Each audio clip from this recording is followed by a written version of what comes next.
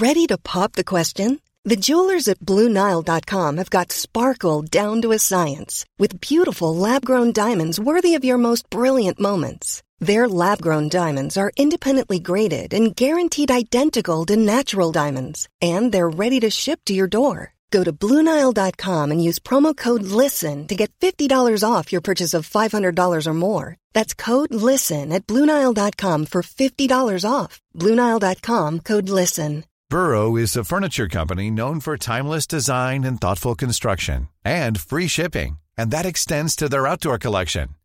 Their outdoor furniture is built to withstand the elements, featuring rust-proof stainless steel hardware, weather-ready teak, and quick-dry foam cushions. For Memorial Day, get 15% off your Burrow purchase at burrow.com/ACAST and up to 25% off outdoor. That's up to 25% off outdoor furniture at burrow.com/ACAST. Everyone knows therapy is great for solving problems, but getting therapy has its own problems too, like finding the right therapist, fitting into their schedule, and of course, the cost. Well, BetterHelp can solve those problems. It's totally online and built around your schedule. It's surprisingly affordable too.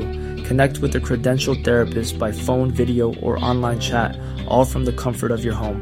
Visit BetterHelp.com to learn more and save 10% on your first month. That's BetterHelp, H-E-L-P. Hello, everyone, and welcome to Smashbox TV's podcast 491. I'm here. I'm joining you, Johnny. I'm back. Well, I'm on an island in Thailand, but I'm back on the show. Well, technically, aren't we all on islands? Just bigger or smaller? That's true. I mean, it's one big floating rock. I mean, yeah, we're an island in space. I have, technically, I think North America's an island. It's just a really big one, and I'm sure... Yeah, you know, okay. Yeah, so, I mean, Terry, really, islands upon islands. It's all in your head, however you want to look at it. Yeah, just get out that piece of paper that represents the flat world that we live on, and we're all good, whatever island it is. All right, welcome in, everyone. Again, 491. I'm coming from Koh Samui, Thailand. I've had the pleasure of recently being in Singapore and also Malaysia. In fact, it was a good call. Last week we were talking about you guys ended up going on without me. My plane was landing right as the podcast was supposed to start. It was supposed to land. But after a 17-hour flight, it was slow coming in. And then on top of it, we got off to a slow start. So actually, I didn't get off the plane until you guys were practically done with the podcast. So it was good call that we assumed I wasn't going to be available, and immediately got to go out to a course. And I played my first ever course in Singapore, thanks to Lance and Wes and Sai. Absolutely awesome to be able to say I've now officially played in Singapore. Yeah, and we had Ben Kenny on last week, who obviously ran this past weekend's Northeast Disc Golf Expo, which, from what all accounts, was phenomenal. Everything I've seen from it, people are raving about the attendance, about the guest speakers, the the non-guest speakers who showed up. There were quite a few people, and just based on what I heard, Simon had the longest line to see him. So, really? Shocking. Well, I mean, it's the Simon line. Line? It is, right? Simon's line, so, yeah. But, I mean, you've got big hitters like something like that. Paul Macbeth there, and you've got Jeremy Coling there, you've got Jeff Spring. There were some heavy Chasing hitters the there. Bees. But we had Mark there. Yeah, that's no. Right. Here's what I'll say quickly is I did reach out, albeit it was just a few minutes ago. I reached out to both Ben as well as Miles Parkhill, who I know was also been a huge help in the last few years. And I was asking for any kind of numbers. I don't need to know like their financial breakdown, but I am curious, of course, to hear, because you just said it seemed like every other post within my feed while I was here in the last few days was something from the expo. So by that standard of just what I'm seeing on social media, it seems like it was a wild success. So hats off to those guys. I think that clearly is a new event that people will put on their calendars, and people will continue to try to find their way there or become possibly repeat, vendors, I was going to say spectators, vendors, attendees, whatever you want to call it. So congratulations to those guys. The only complaint I have is if it continues to be basically on that same weekend, I'm probably going to be in Asia almost every one of those years. Well, Terry, so from a very whiny personal perspective, that's my only complaint. If you listen to the podcast, which I know you didn't, Ben talked about doing a second weekend, possibly somewhere else. So that's kind of his goal for 2025, or maybe even the end of 2024, who knows, is to do a second expo somewhere else in the country, whether that's, somewhere in the Midwest, maybe closer to Miles, maybe that's somewhere on the West Coast, maybe that's down in Charlotte, who knows, but Ben has big aspirations, so I'm excited that this one, once again, another year went off without a hitch, and that he couldn't ask for anything more. I'm sure he's still smiling ear to ear. I did not get a chance to check out the staggered stance to get any input, but I'll probably listen to that maybe tomorrow if I get the opportunity. Well, that's great. Good to hear. And I was just thinking the other day about how there was the plan or the attempt to try and pull this off in Vegas. And that wasn't the year of COVID, was it? I don't feel like it was. I feel like it was maybe even a year or maybe even two after. Either way, it's funny how time slips by us. That might have been only 2022. Whenever it was, again, I feel like they had probably a lot of similar stuff, with the exception of being in better weather and the opportunity to then to incorporate some kind of skins matches and play that was going on throughout the week, but throughout the entire week, and they were more week based versus weekend, if I recall. But the fact that Ben and crew and everyone else that's been involved with that has gotten it to where it is, and clearly is, like I said, going to become a staple, I think is absolutely awesome. And I do feel like there's going to be more of them. People will be able to take kind of the blueprint of what he's done and possibly find a way to replicate that. Because as we said, these definitely should be in some capacity regional, just because it's probably a big haul for, people from, I don't know, the West Coast, for instance, to be like, hey, yeah, that sounds great. Let me go into, the Northeast during winter. So I think you may see some of these pop up in a regional sense, whether that's Ben or other people that's heading them up.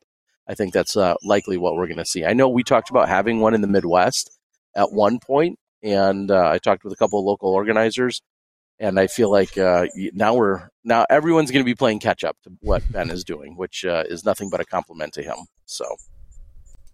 Real quick, just to clarify for anyone out there, I only took a look at the chat here for 1 second. Yes, Koh Samui is an island in Thailand.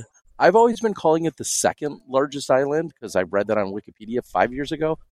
I saw a piece of literature that said it's the third largest. Either way, there's like 1,483 different islands. So when you're talking, when you talk about it being the second or third, obviously it's pretty substantial in its size, but nothing you can't get around in a couple hours on a moped or a scooter, so to speak.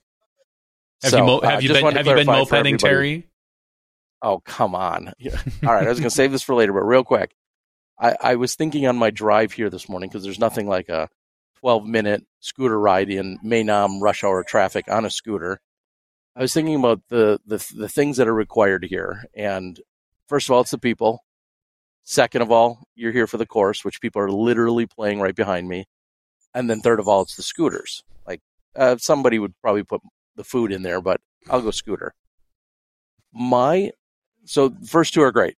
People have been amazing. A ton of people that were in Malaysia are here this weekend playing. And then a bunch of people that are here this weekend are also going to be in Chiang Mai in northern Thailand playing. Awesome. Unbelievable. The course, couple of updates, couple of changes. People are liking it. Luke and the crew here have been doing a phenomenal job ever since Nigel has left, and everything seems to be going really well here. So loving that. The scooter, there's an evolution there. My scooter, I don't believe this, has a key fob. And you think about what a scooter or like a moped has these days. Of course, there's, decent ones and there's fancy ones. Mine's not even that fancy or that powerful, and it has a wireless key fob, just like you'd have for a car. I don't even have to put it in.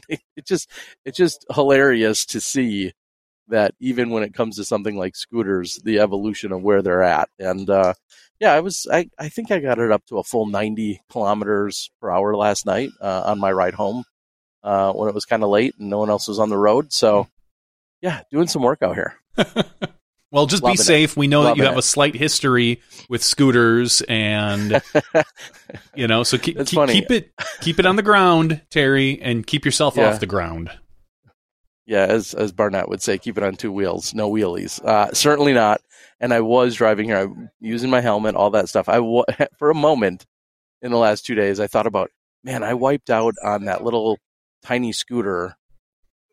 And it was about 25 miles an hour. And here you're doing 40, 45, 50 with just shorts and a shirt on and a helmet. I don't want to hit any pavement anytime soon. That's for sure. So no, I'm glad. But as safe as possible, as everyone knows and can imagine, Terry's got his chaps on. So don't you worry. He's just driving around with just his chaps and no shirt and a helmet. So yeah, I don't need shorts. No, you got chaps. Just chaps. That's all you need.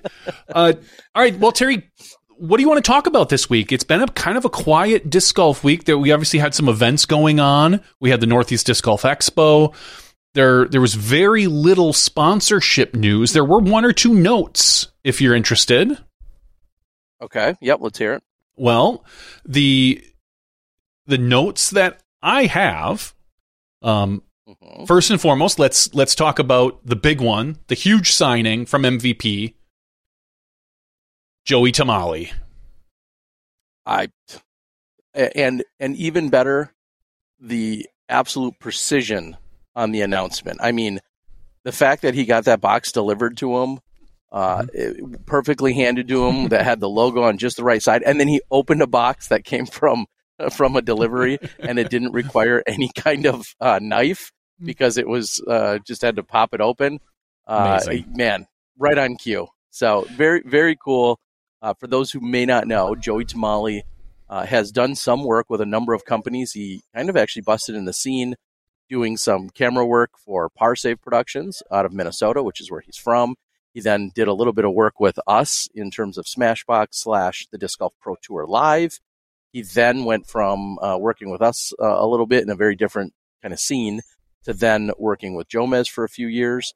And I think ultimately Jomez.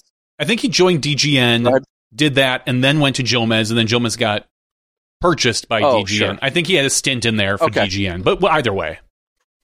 Yeah, however, I guess that kind of correct. Okay, yeah. It was a little bit of the Pro Tour / DGN, and then I think it was more so exclusively Jomez.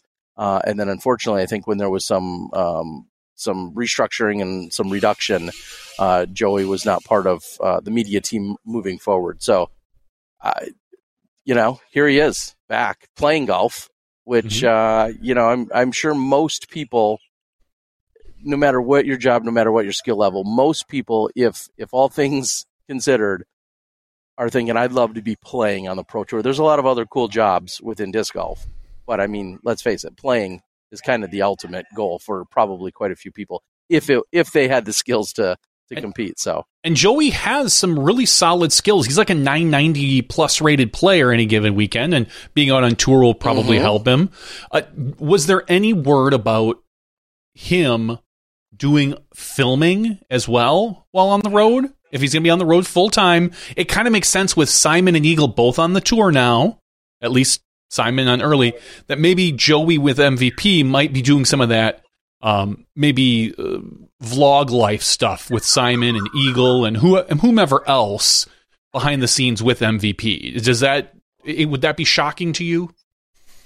No, not at all. And let me just say that what I assumed was going to be the announcement, and he went ahead and made the announcement, I just instantly assumed it was he's going on the road and he's doing media and video work along with like a Simon or an Eagle. So, I mean, big props to him. That was a little bit of a curveball to say he's just going out and playing. Yeah. Will he have double duties in doing some kind of media work? Probably. That's maybe not. Maybe he said, you know what? I don't want to touch a camera. I don't want to do any editing.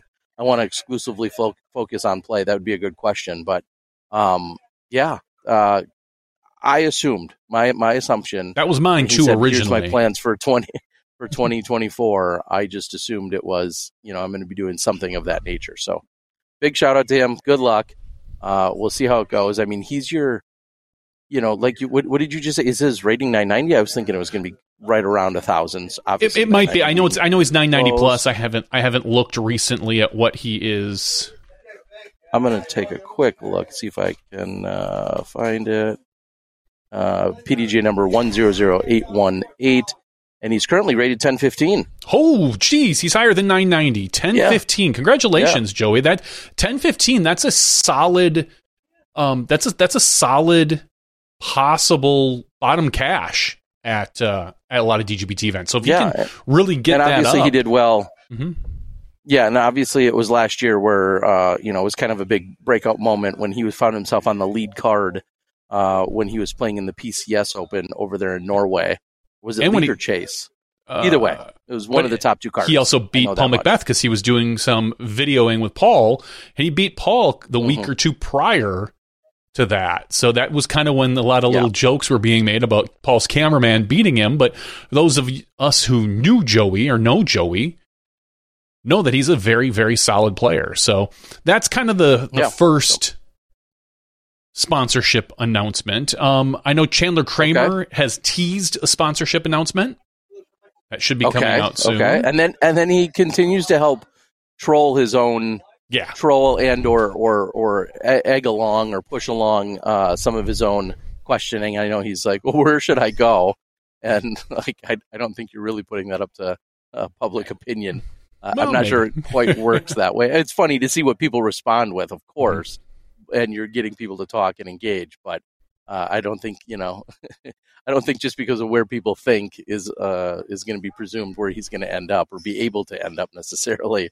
I don't think it works that way. But that would be kind of funny. Just have people vote you on. What do you guys think I should vote you onto a team? On teams, and the team has to basically take you. Oh man! I don't think we have heard officially where he's ended up. So we haven't. I think he just literally made an announcement that he's going to make the announcement soon. So the pre-tease, as Terry likes to do. Yeah, I'm not gonna lie. I'm over it now. I like him and all, but I feel like this has been going on for like 2 or 3 months. So we're everyone's ready. Discraft dropped their tour team, so to speak. No big surprises there. Yeah, but we did hear that Missy Gannon re-signed for I think it's 2 more years. She's she's co-captain or captain of the FPO team. Exactly, I'm not 100% sure there. So she re-signed for 2 years, and I believe Holland Handley also announced she re-signed for 2 years. I don't remember if that was right after our show last week or right before. We forgot to talk about it. Okay. Well, I forgot to talk about it. So those are either way, those are the announcements from Discraft. We saw them both on the Elite team. Yeah, I saw the video myself just yesterday.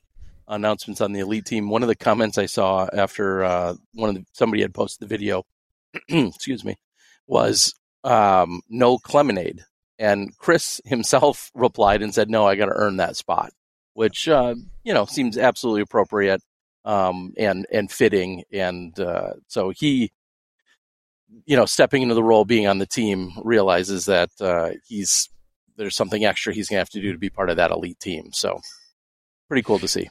And then the final sponsorship announcement was made yesterday, I believe, was Kristen Tartar. Tatar. Kristen Tatar. Announced a sponsorship from Porsche. Yeah.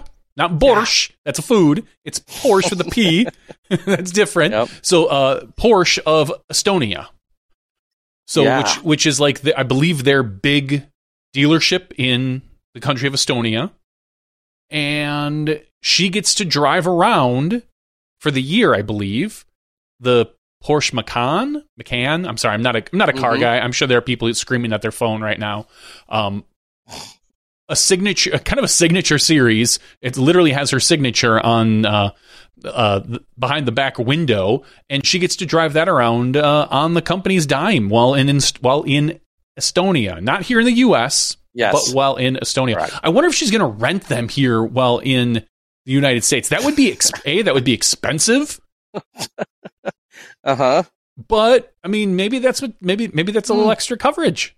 And it'd probably be a little tougher because those things are not usually known. I mean, you can get larger Porsches. They make SUVs and things like that. But sure, I mean, if you have a Porsche sponsorship, maybe that could go to a little bit of fun traveling. I would certainly think that. Honestly, I would think that if you're, if you have that level of respect and that sponsorship and support in Estonia, which obviously very different than being in the rest of the U.S., but that would at least get your foot in the door for them to take you semi-serious versus, some kind of very minor thing, absolutely tiny representation of some kind. I don't have any other analogies, but in this case, yes, the fact that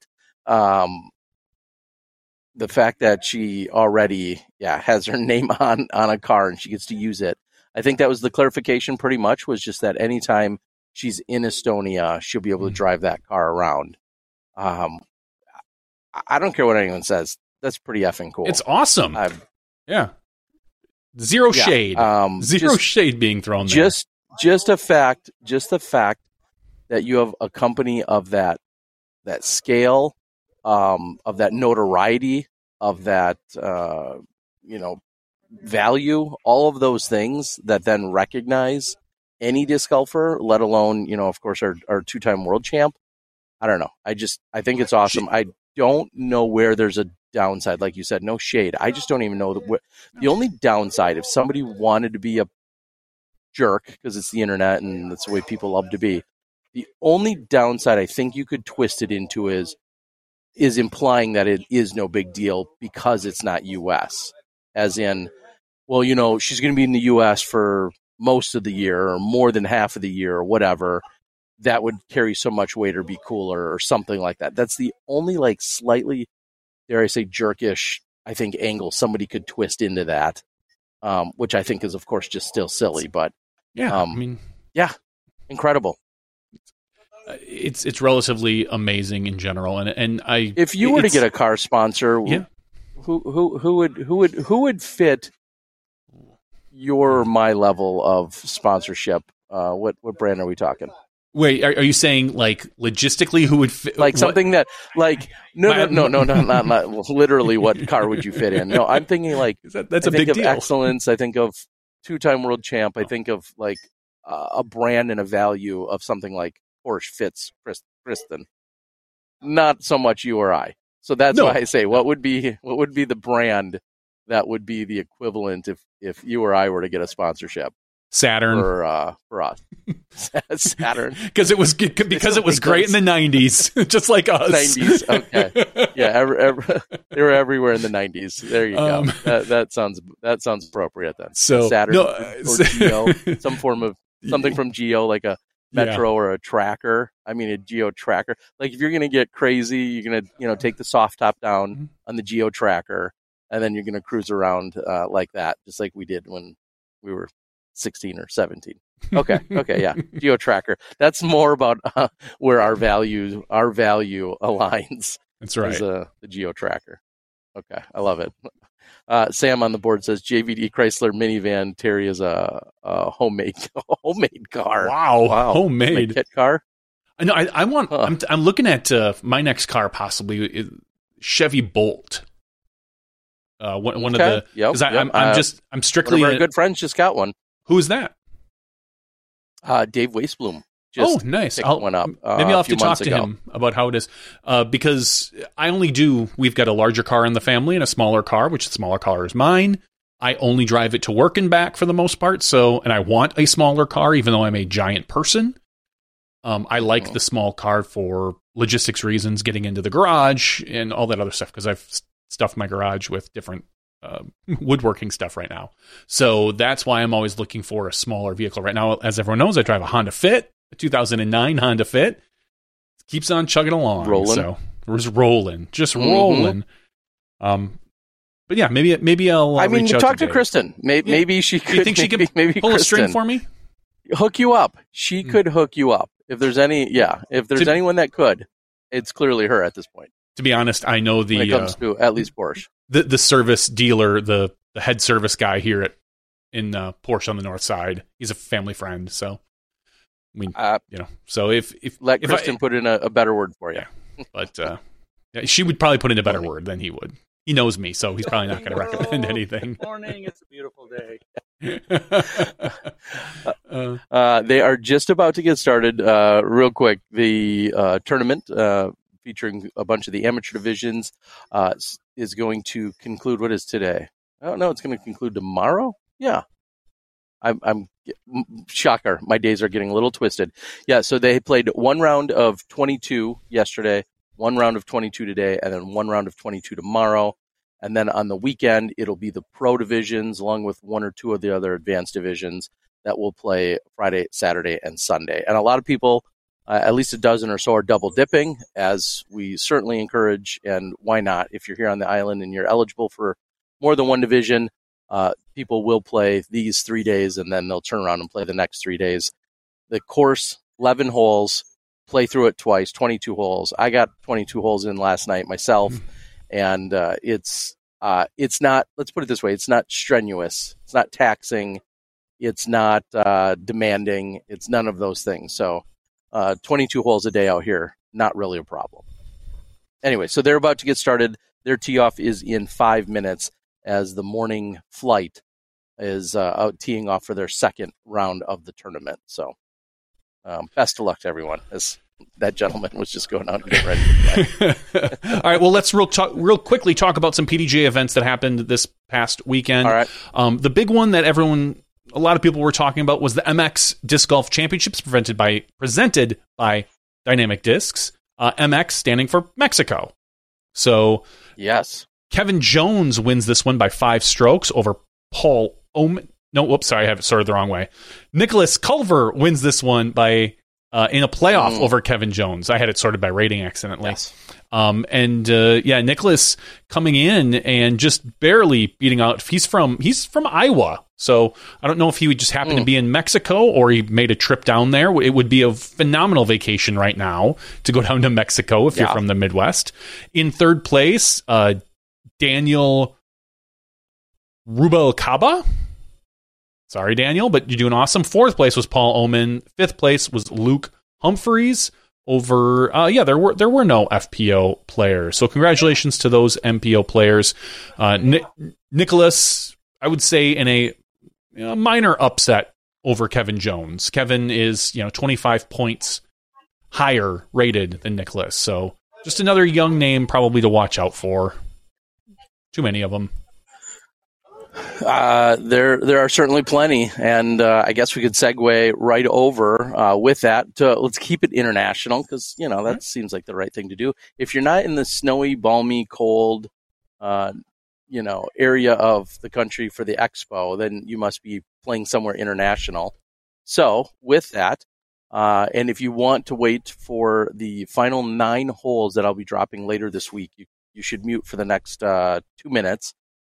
Because when it was all said and done, Manabu, your champion, taking it down. I'm just going to say, even though you may be listening to the scores right now, this turned out to be an incredible battle down the stretch.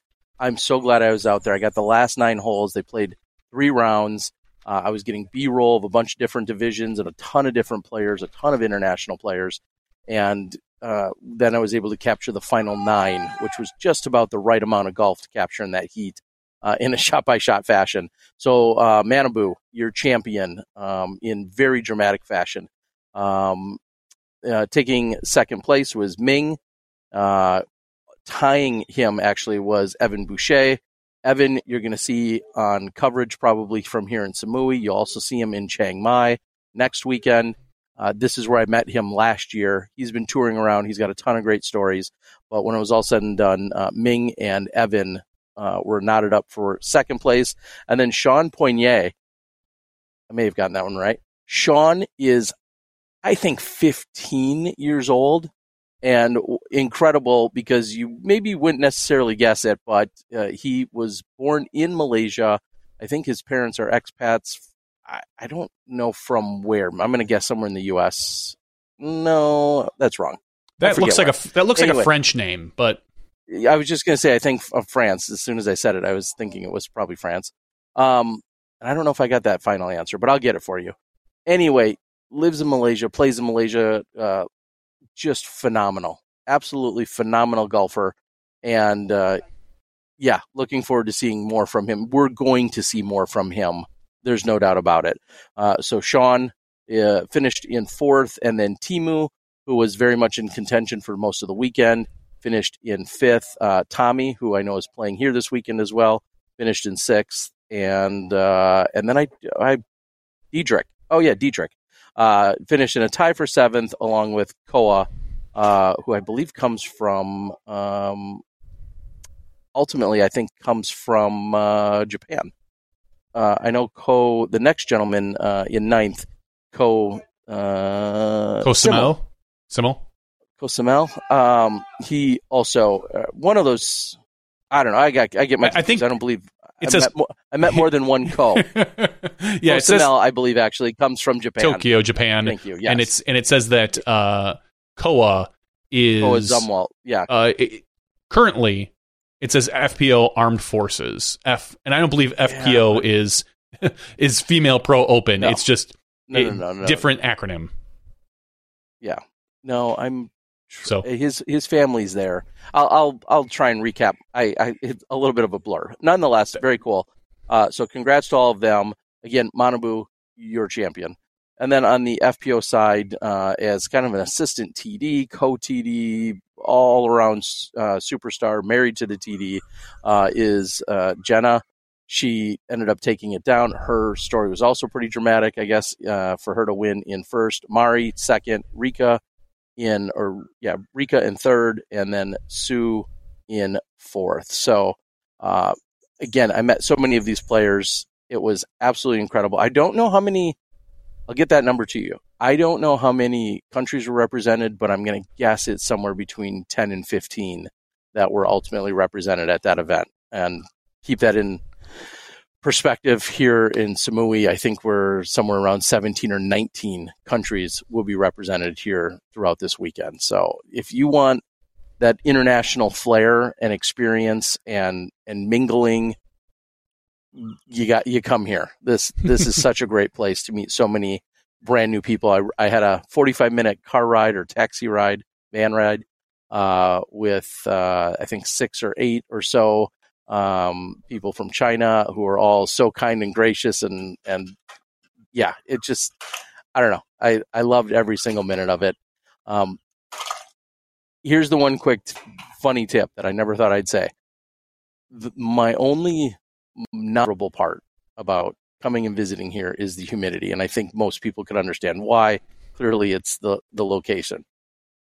It was hotter in Malaysia, which is a little bit closer to the equator, and although it's just a 2-hour plane ride, coming here to Samui, I don't believe I'm about to say this, feels like a reprieve.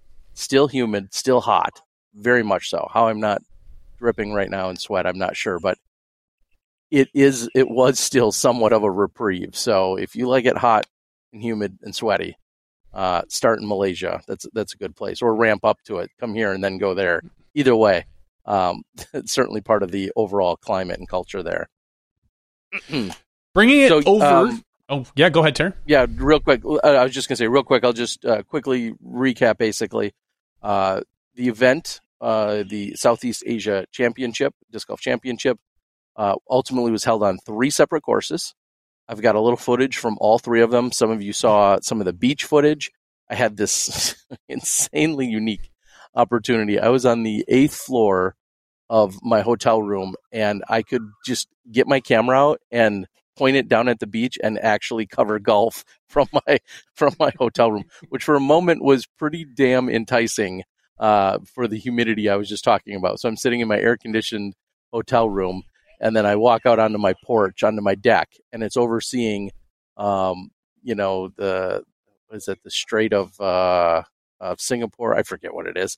Anyway, some body of water with Singapore literally just being on the other side while I'm on the Malaysia side, and just being able to point down and being able to see people golfing down on the beach. Unfortunately, I only could see about 1 or 2 holes, but what an insane opportunity just because you're not usually able to watch golf from, the comfort of your hotel room.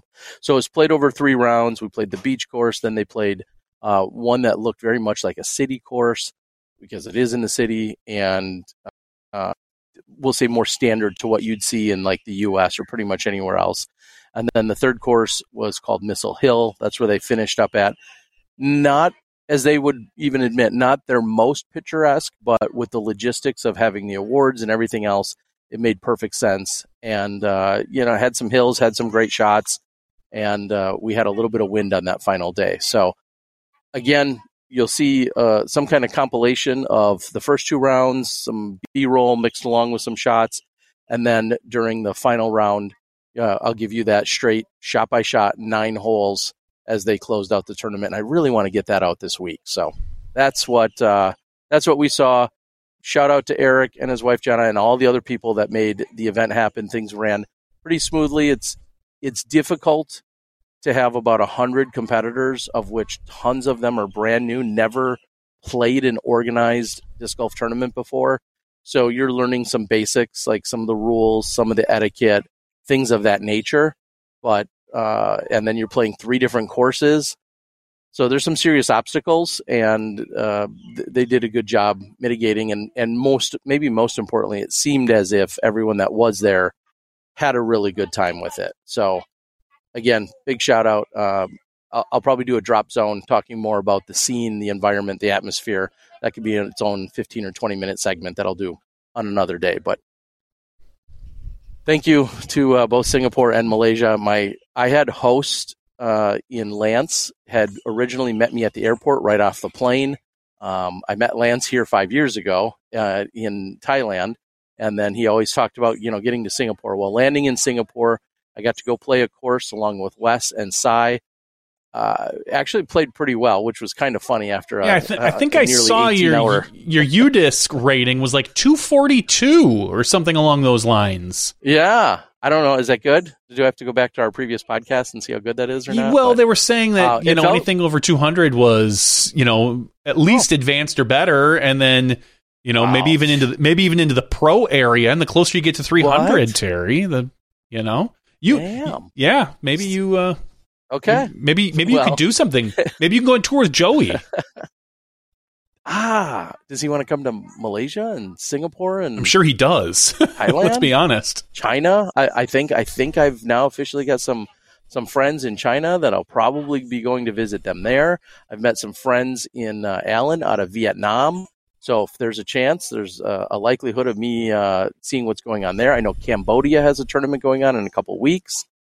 Anyway, so it was awesome. And then a transplant in Casper, who had recently moved from Denmark into Singapore because of his wife's work. He ultimately hosted me the first night and then helped take me over the border during the next day. And so huge shout out to Casper. He also brought me back so that I could make my flight on Sunday night. And I just can't say enough. Again, more incredible friends, Wes, Sai, Casper, who I got to spend even more time with. So thank you to all of those guys. Absolutely incredible. I cannot stress this enough, people. Get the F out of the country and go see some other places. Whether you're playing golf, whether you're playing in a tournament or not, go see some other places. And when you mix it with golf, I don't know really how you can go wrong, but get out and do it. Just go do it. Anyway, that includes you, Johnny. You haven't left since Japan in 2010. Correct. It has been way too long. Life and wife and kids. What are you doing? Get in my way. There's time. Well, I'm not saying there's not time. It's just life gets in the way. But we're going to talk. We're going to bring it stateside here, where I am. All right. Not necessarily here where I am. I wish I was a little closer to here. The 11th annual Maricopa Open, presented by Infinite Discs. Tristan Tanner bringing this one in a playoff as well over Andrew Marweed. So you've got Tristan Tanner and Andrew Marweed, both DGA-sponsored players, I believe. Yes. There's been a lot of chatter about DGA's team beefing up here a little bit during this offseason. So, a couple of those guys. couple quick takeaways. I should have warned everybody. Couple quick takeaways. We did film that. Spicy Boy out there on site, all temp layout. We got that filmed all 3 rounds. So that coverage will ultimately drop. Along with that,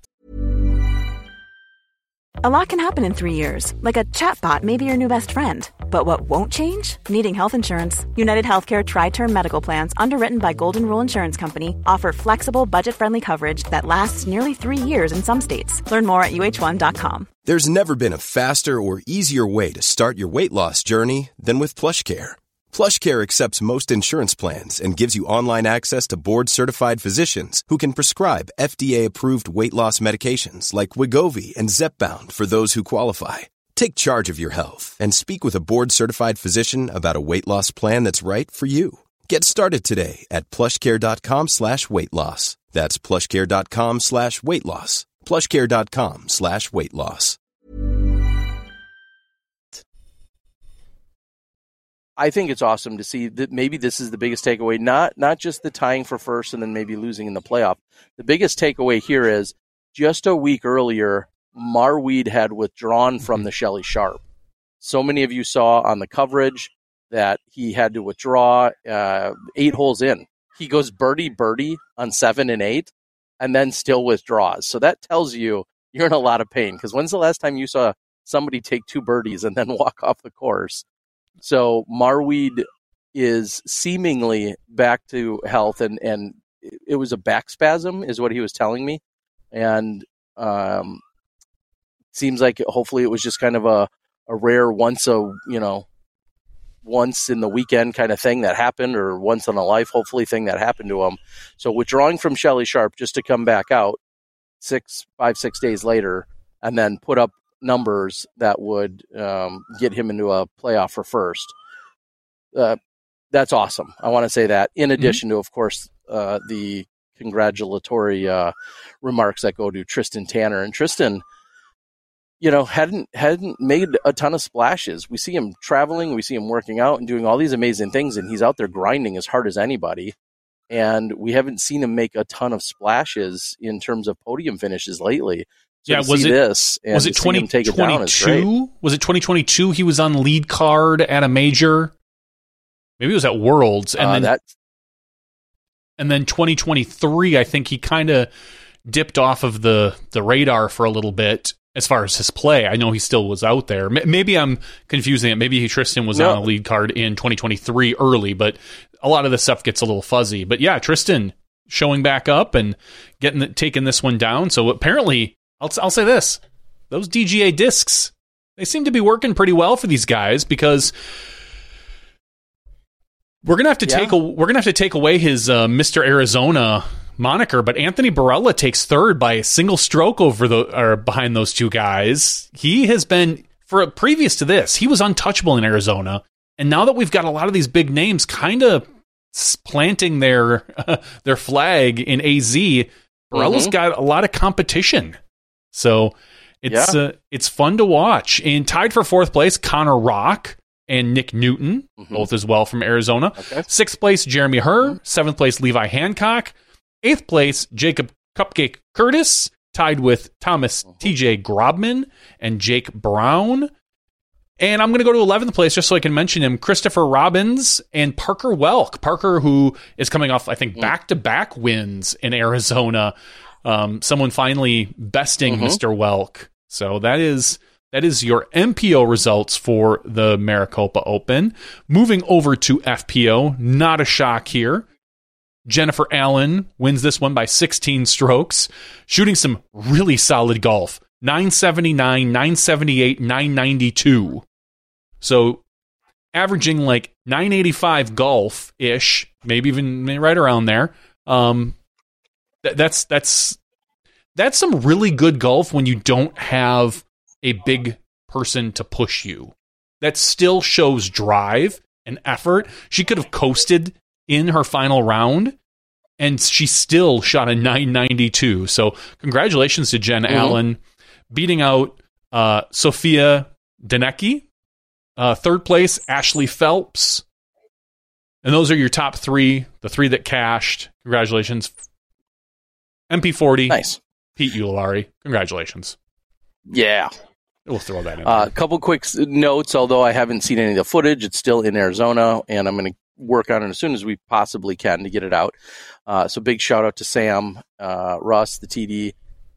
First of all, they had to move to an entirely different temporary course. Last couple of years, we've seen it played over at the Meadows course, which is, a lot of grass, a lot of lush green grass, along with the waterfalls and some really picturesque views. Then also incorporating over the last few years Copper Sky. We've seen that course come into play. This year, through, we'll say, politics and everything else that's going on, the TD ultimately said, hey, let's go to a temp place, set up an entirely temporary course down kind of in that area. It's definitely deserty from everything that I've seen and heard. Sets up a temp course, and so everyone was kind of on fresh playing ground, so to speak. And I'm excited to see how all of the footage ultimately looks. But I know AB came out blazing. Did he shoot a 15 under? I'm just going off memory here. I think it was a 15 under during the first round. And then, like you said, ultimately was caught, ended up losing the playoff, or I'm sorry, not getting into the playoff, but losing out by a stroke or two. So those are some of the unique changes that were taking place over there at the event. So I wanted to just get those quick mentions in. When you see the footage, you're going to think, this isn't Copper Sky, or this isn't Maricopa Meadows course. I think it's going to look different. But we have all 3 rounds of the MPO. And then along with that, congratulations, of course, to Tristan Tanner, as you said. Huge, huge shout out to both Sophia along with Jen Allen. As I was just a few hours short of getting on the plane and going to Singapore, I was able to drop off all the edited footage to Jen and Sophia over at Jen's house. Over the next day or two, they knocked out all 3 rounds of commentary and then sent it to me. And I'm in an airport, uploading and changing out and syncing up the audio and doing all that stuff. My big thanks and shout out about that is just thank you to those 2. Sophia, first time on commentary. Never, I don't even think had played the Vista layout at that point just yet.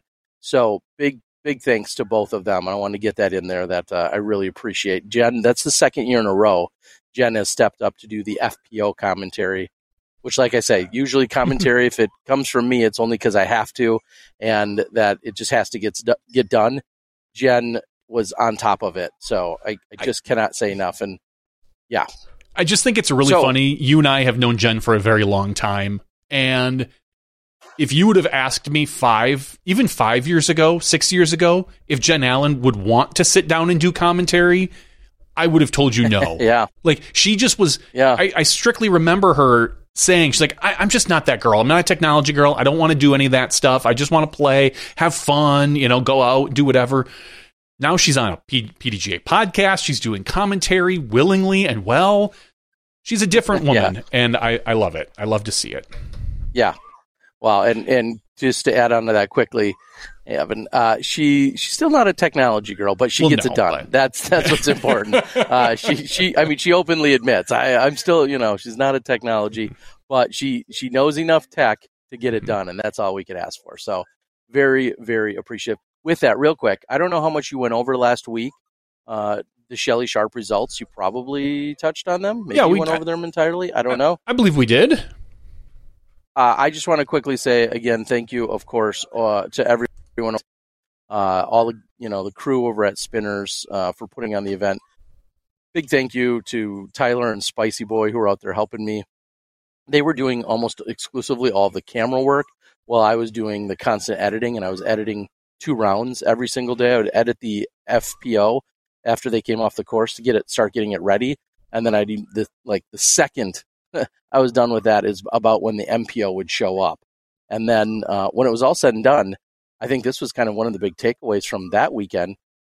Parker Welk jumped on commentary for his first time ever, and he ended up doing it in rounds 1 and 3. And he was, no surprise, very well received. And if somebody's got to complain about it now, they can, too bad. Too little too late. No, and we were saying that Parker jumped on our board the week prior, so it would have been 2 weeks ago, saying Anthony Barella was talking talking smack about how he would never beat him in Arizona again. And then Parker comes out the next weekend and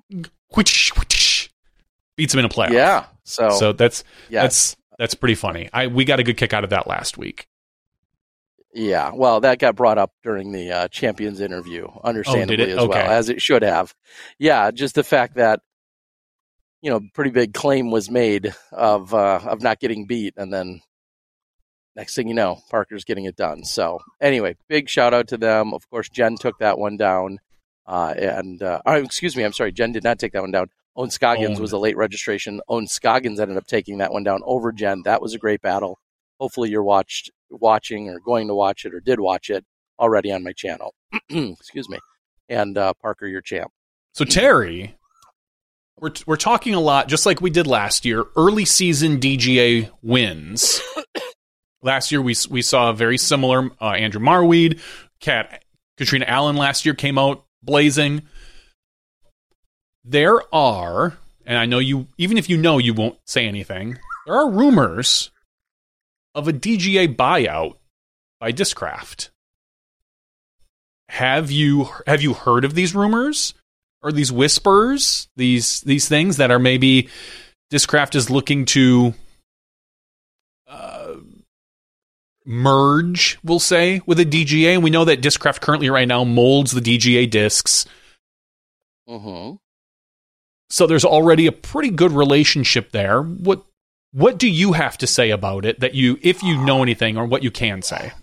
Otherwise, I'm going to have to reach out to Scott Kesey and get some info.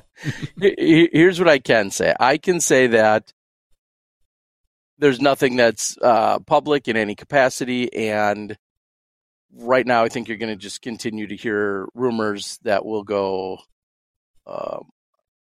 not unsubstantiated, unknown.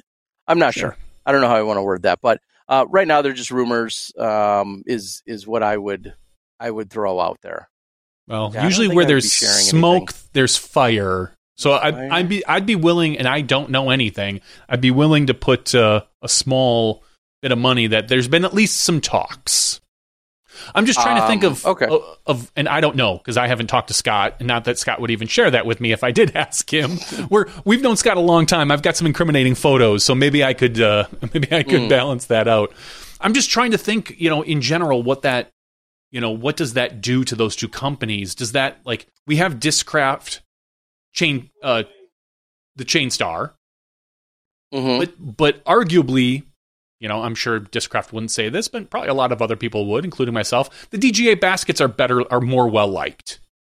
Their lineup of so I wonder if we would lose the Chain Star, or it would just, if this were to happen, and what molds would they keep it as a separate company, and we would keep all the molds?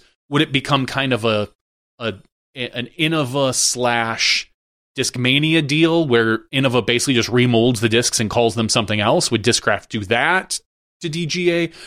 There's a lot that is unknown, so I'm curious as to maybe how that would go down and happen. I saw you froze for a second, Terry, so I don't know if you caught. In fact, you're freezing a little bit now. So just some rumors. If you hear them, know that my guess is that maybe there is a little bit of truth to that, but we'll see what happens in the long run.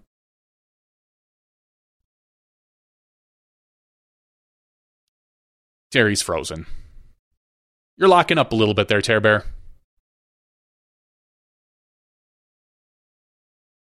you there, Terry? We're there. You're there? Hi, Terry. Can you hear us? Say something? All right. Well, Terry's frozen. I'm just going to quickly talk about am I here? Am I back now? Oh, you are back now. Yes. Hi. I can hear you. Well, kind of. You can tell more people are showing up to the course right now because your internet is starting to get a little more sketch. I think this happened to us last year as well. But while Terry gets his stuff figured out, I'm sure he'll interrupt me again. Oh, are you there, Terry? You're good now, or not good because we can't hear you? All right, that should do it. Okay, that's better, Terry. All right. I'm just going to send a lower signal to you just to make sure. Okay. But no, all I was saying is that who knows what's going to happen with that, and I don't know if we'll hear any more for the next whatever. But what I was going to get into, go ahead. I was just going to quickly say, just to wrap that up, A, who knows if that's if anything of that nature is happening, but B, if it does, one might think, just like we've seen with maybe even like the House of Dis, maybe there would be just a continuation of the branding and everything else to just move forward perfectly as it is, and really you'd have no idea as to who the quote-unquote owner is, or if it would have any direct impact whatsoever on day-to-day operations, on sales, on teams, of anything of that nature. There's just a chance that it gets acquired and they continue. I mean, in theory, that's similar to what like a DGN acquiring a Jomez, right? Yeah. To see what should be, or what was talked about as just a seamless new ownership, well, everything maintains and continues to operate as if it were independent. So that's absolutely a possibility as well. If there's anything of that rumor or of it moving forward, you'd have to think that that's, part of the negotiation or conversation as well. I mean, because as you've thought about, or we've seen a few of our players that have become DGA players, AA can often throw Discraft discs. Some of them intentionally try not to, or purposely don't do it, but they're allowed to. And then B, I think we've even seen, this interesting kind of mix mash of the teams, and more emphasis being put in Team DGA. And sometimes it might be tough for somebody to say, well, where does a DGA/Discraft line get drawn in the first place? Of course, there's plenty of obvious ways, but then there's probably some back end ways where it doesn't, seem quite as stark of a contrast. So I don't know. I guess we'll see, but we can go on from there because, like we said, a lot of rumors, and even if you and I knew all of the answers, we probably wouldn't be at liberty to talk about them right here and now anyway. No, that's why I don't know the answers. That's why I felt comfortable bringing it up. So, PDGA has an article out there, which is very apt for the time, talking about how to keep score in 2024. Player and TD guidance. So for all you players that are going to be playing events coming up, I know that Wisconsin is really starting to get, this is our first upcoming weekend. We've got our basically our Big Freeze event coming up. So players are starting to get back on the course. It's starting to warm up a little bit here. It's still late January, early February. We could get another 24 inches of snow yet this season. Or it could be 40 degrees next week, which I think it's going to be at some point. But they do talk about how the TD needs to tell the players what scoring options are available, digital versus players, or digital versus paper. All players must keep score in some way or another. Or a player's caddy can keep score for them. The recording of the scores should be done in a location that does not prohibit other playing groups from continuing their round. So you can't just stand in at the basket with all four of you doing that. You should move on to to at least the teeing area of the next hole. And they say it's a good idea to have a small notebook and a pencil or paper in your bag, just in case something goes wrong with the primary scoring method. They also talk about having 2 pencils, maybe something else. I know there was some behind the scenes chatter about, what's to stop players or groups from just everyone keeping score on the 18th hole, just sitting down and just like check, which could happen. Hopefully they find a way around that. I know there were some talks with the PDGA about like dual digital scoring and things like that. But there is a article out on the PDGA right now if you want to go out there and take a look at exactly how to score on the course. Take that any way you want. Yeah, and it's funny the amount of people that have kind of lost their minds about the idea of everyone keeping score. I get it. If you're old school, like you and I, this is certainly different. You used to only go to a couple of events a year, the USDGC being one of them. I believe the European Open used to be one of them. This was a given. You'd get to the course and before you'd go out and start playing, you would be handed 4 sets of scorecards. The USDGC was always the one that I most equated that with. I didn't go to many European Open. I didn't go to any until a couple years ago, but I believe they did it there as well. And everyone kept score for everyone in the group. Like it was not. That was before the days of digital scorekeeping. I get it, but you just did it. The score is the most important thing on the freaking course. Like, let's make sure it gets done correctly. I couldn't agree more that we need to keep people from, and I feel like there's already been that conversation, is keep people from just one person keeping score and then everyone just copies it down at the end. Like, that completely negates the entire point of score. And for God's sakes, people, we are talking about keeping score of, the throws, the thing you're doing. I don't know why there is so much uproar as to, like, it's a major part of the game. I have said for years, if you don't like to keep score, I get it. If you don't like to know your score, you're a mentally weak player. Period. If keeping score bothers you that much, if an integral part of our game bothers you to the point where you can't perform to your peak, then you are a mentally weak player, and that is something you will need to get over. Now, is it nice to be able to hand it to somebody else? The score. I know. I understand that. You don't have to know the score. I understand that. Write them down. I understand that too, but some people just, that's just the way it works for them. And if it, again, even if just keeping score bothers you to a point where you don't feel like you can play as well as you can, you're still a mentally weak player. And that's a place where you can get better. I just don't understand the uproar. Is it a little bit more of a pain than it used to be? Sure. It is a little bit more than what it used to be. I get it. And then there's always obviously that argument about doing it on paper versus doing it digitally on a phone. You don't need to use your phone.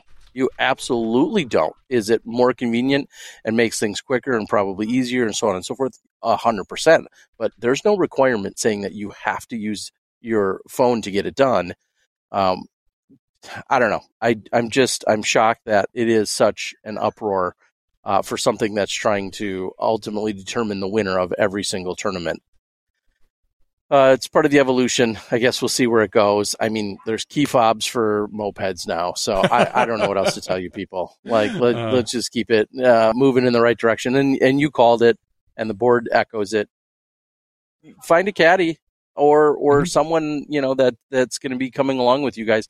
And at most of our events, at least on the larger scale, they have caddies probably built in, or people that are dying to be their caddy, if not already their full-time caddy. Now, I get it. You're at a C tier, and you're playing your third event in MA4. Maybe you don't have an entourage at that point, and you don't have thousands of adoring fans that are just dying to carry your bag and keep your score. That might be true. You'll get there. Either you'll get there or talk to your parents, because if they don't love you, then that's something else you should be figuring out, or something else you should work out. Wow. Maybe you have the wrong priorities in the first place. I don't know. There should be someone in your life that loves you enough. Hopefully, I hope there's someone in your life that loves and adores you and appreciates you enough that they will show up and punch numbers into a phone for you for a couple hours, if that's what you need. If that's what you need to be at the event and to be competitive. Hopefully there's that person. If not, reach out. Maybe we'll set up a scoring hotline. And I know the Caddy Association, Richard Reister over there in Hawaii, he's always talking about caddies being available, and you just got to reach out to him. So one way or another, we could find a way to make it happen for you.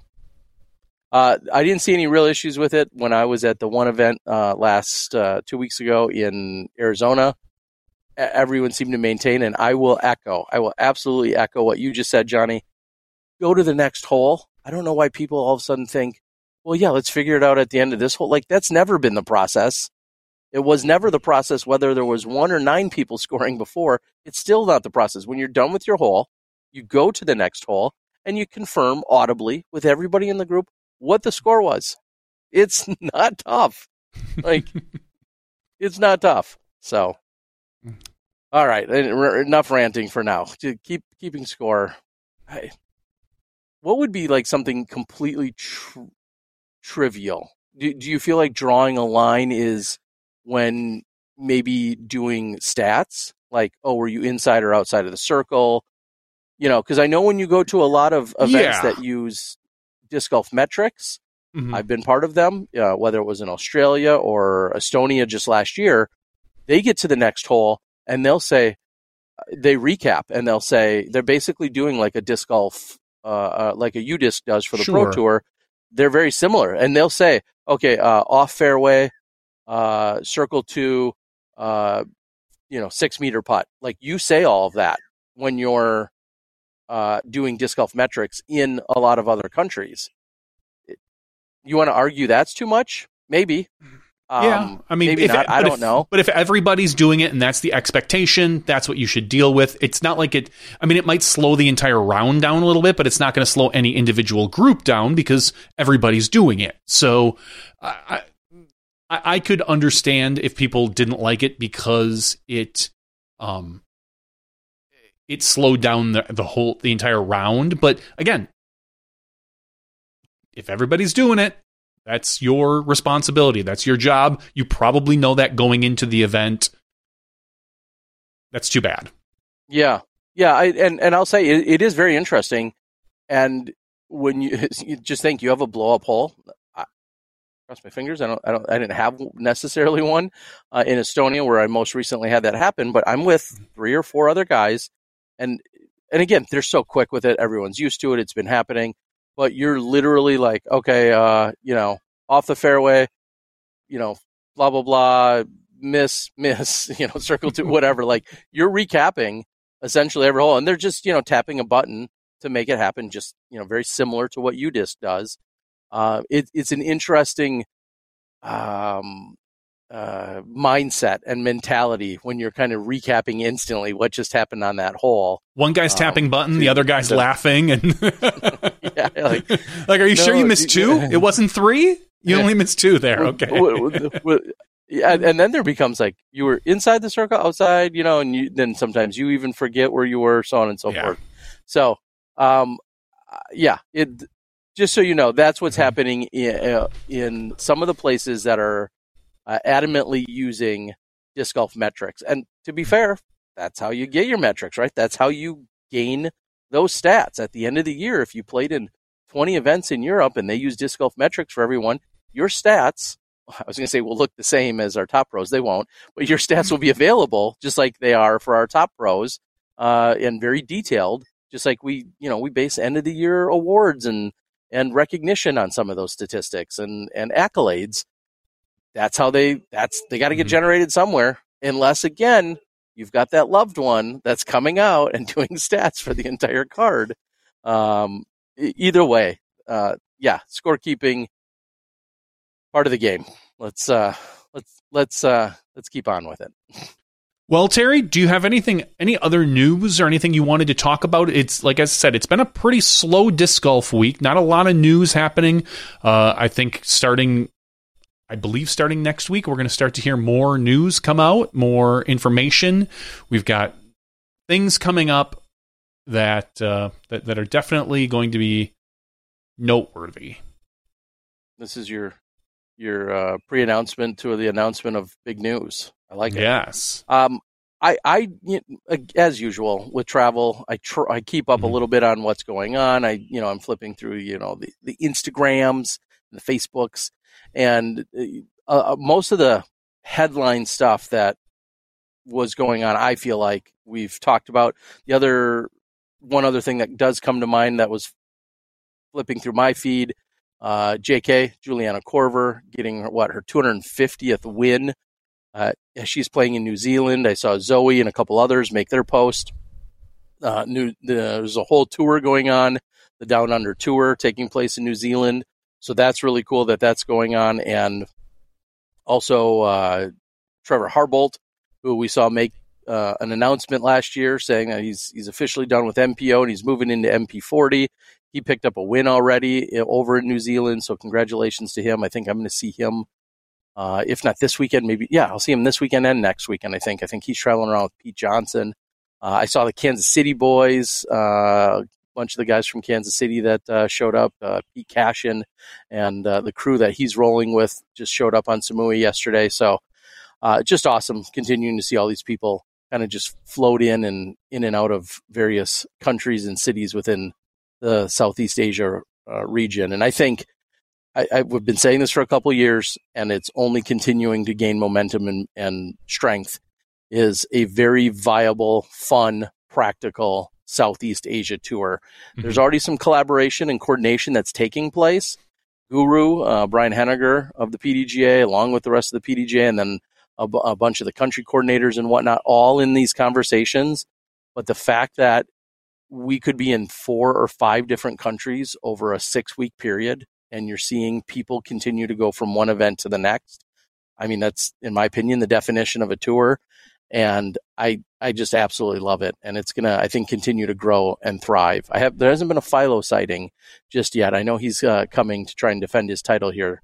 So I'm expecting to probably see him today or tomorrow. But it's just unbelievable what we're seeing. And hopefully I can continue to shed some light and some of the experiences of here in Southeast Asia. Usually it's just that initial plane ticket, folks. Get here on that one plane ticket. Everything after that is very, very reasonable, and you can do it on the cheap if you absolutely need to.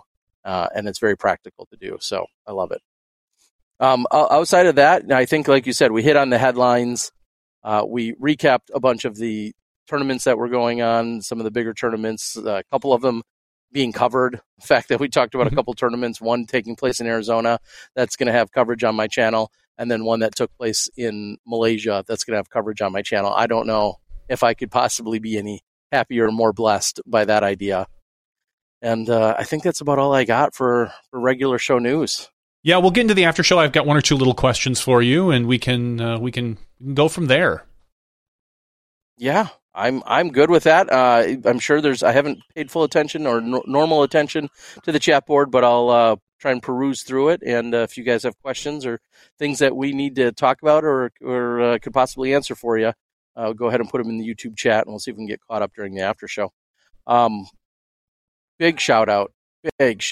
We're here, and these guys are about to play, and it's I don't want to switch the camera because I'll probably then not get it focused. Latitude 64, presenting sponsor here of the Samui Swine this year. Latitude is worked with us so incredibly and very generous and very helpful in what we're having going on here. When it's all said and done, 180, 100. I got to think between the 2 sets of flights.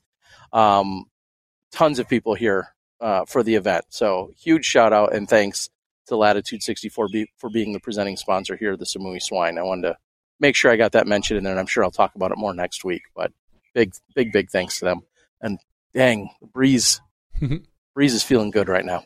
All right, Johnny, let's close it out, and then we can jump into an after show, answer any other random questions or thoughts that people have, and then we can go from there. Maybe I'll even go find a beach or put up a drone today. I don't know. We'll see what's going to happen. With that, this has been Smashbox TV Podcast 491. Trey Miller coming to you guys from Koh Samui. Johnny V back in Wisconsin. Thank you, everyone, for watching and listening. We'll talk Google Podcasts in the after show, but thank you for being here. We're going to take a very quick break. Then we'll start up the after show. We'll see you then when you step inside the Smashbox. Thank you to our $2 and above patrons. Your name is listed below in the credits. If you are interested in being listed as a producer in the Smashbox TV credits and supporting this and other fine podcasts, please visit patreon.com/SmashboxTV.